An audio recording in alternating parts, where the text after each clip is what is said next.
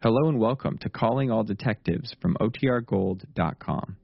This episode will begin after a brief message from our sponsors. This episode is brought to you by Shopify. Whether you're selling a little or a lot, Shopify helps you do your thing, however you cha-ching. From the launch your online shop stage, all the way to the we just hit 1 million orders stage. No matter what stage you're in, Shopify's there to help you grow. Sign up for a $1 per month trial period at shopify.com/special offer, all lowercase. That's shopify.com/special offer.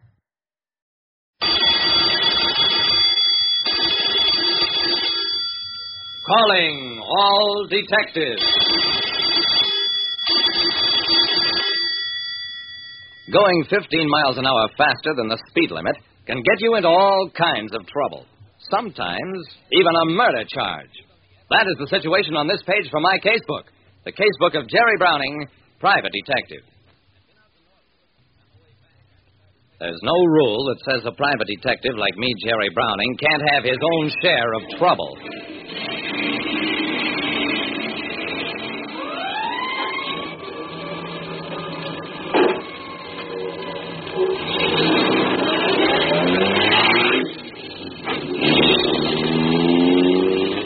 I'd been at the scene of a fire that actually turned out to be mostly smoke.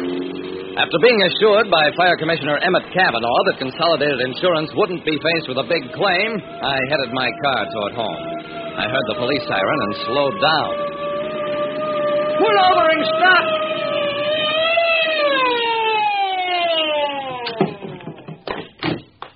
Two men walked over to my car. I'm sorry, Mr. Browning. You were doing 40 in a 25 miles road. I looked past the cop at the malicious grin on the other man's face. He was Harry Newitt, the DA. So, you think you're a privileged character, Browning? I'm sorry, Mr. District Attorney. I turned to the red-faced cop. Give me the ticket. Might as well get it over with. Newitt didn't like that. Officer, I want this man's car searched. Oh, Mr. District Attorney. Search the car, I say, or I'll have your badge. Go ahead. Do as he says. Search it. The cop went through the movements of looking in the back of my car. Then, look in the trunk. I handed the cop my car keys, got out, and watched. I didn't know who was the most surprised when the doubled-up body tumbled out of my trunk. But it was Newitt who first found his voice. Browning, I've been waiting for this for a long time. You're under arrest for murder.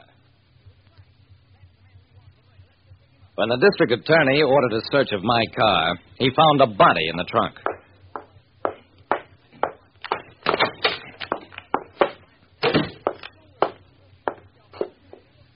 Lieutenant Dawson of Homicide bent over the paper on his desk. All right. I'm ready to take your statement, Mr. Browning.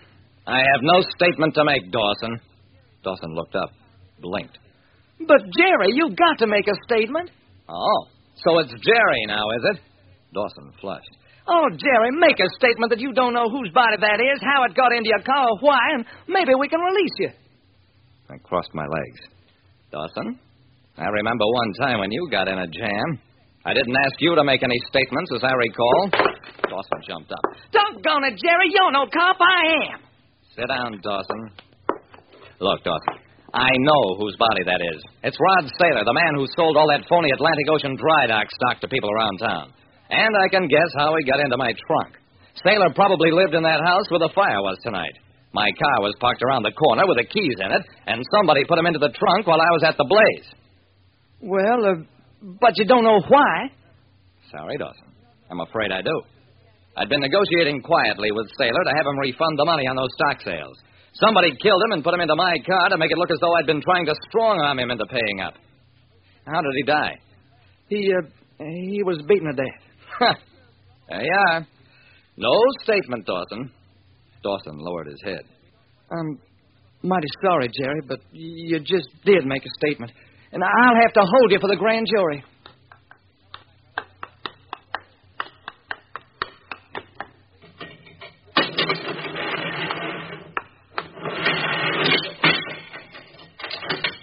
My pal, Dawson. Well, you sure find out who your friends are the hard way. least I had the cell to myself. I laid down in the lower bunk, slept fitfully for about an hour. Then I jerked awake as the footsteps halted outside my cell door. I looked through the bars, saw Dawson with Fire Commissioner Cavanaugh and a slim, weasel-faced man, obviously a prisoner. Lieutenant, a couple of my fire patrol boys caught this man hanging around that tenement fire scene tonight. I'd like him held on suspicion of arson pending investigation. Sure, Commissioner. Anything you say. You can't pinch me. I know my rights. I'm my lawyer. Sure, Freddy. Sure. We'll call your lawyer in the morning. You won't mind doubling up for tonight with Jerry Brown.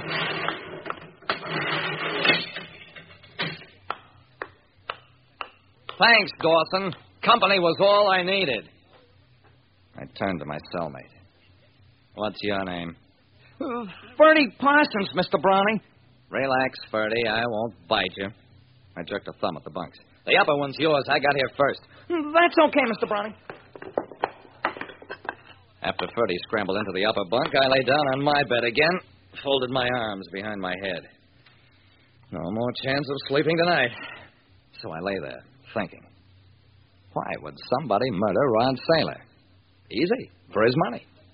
That meant Rod must have kept his money at his apartment, handy for a quick getaway, probably. Then the fire must have been a cover-up for the murder. Sure, lots of smoke and confusion. Not much damage. I sat up. Hey, Ferdy. Ferdy, wake up. I'm awake, Mr. Browning. Just exactly why were you hanging around the scene of that fire?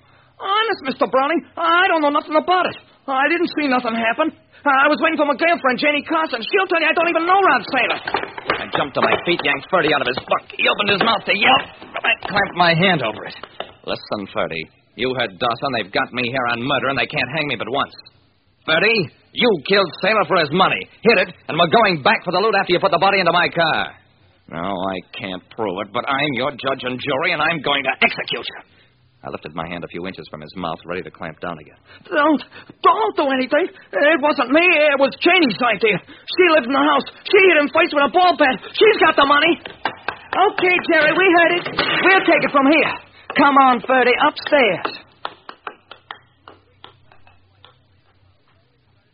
Dawson and Cavanaugh rushed Ferdy upstairs, leaving me with the cell door open.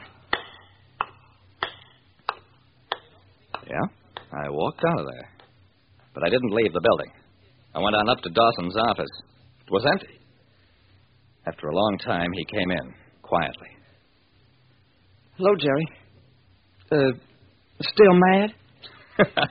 No, I'm not still mad. But you might have told me what you were up to. I didn't dare, Jerry. I was afraid you wouldn't make it sound real enough, and I knew you'd figure out the connection after a while. We had Fetty on ice before the DA brought you in, but he wouldn't crack. And this was a chance to clear you and solve the murder, too. Well, it certainly is good to know who your friends are, even if it is the hard way.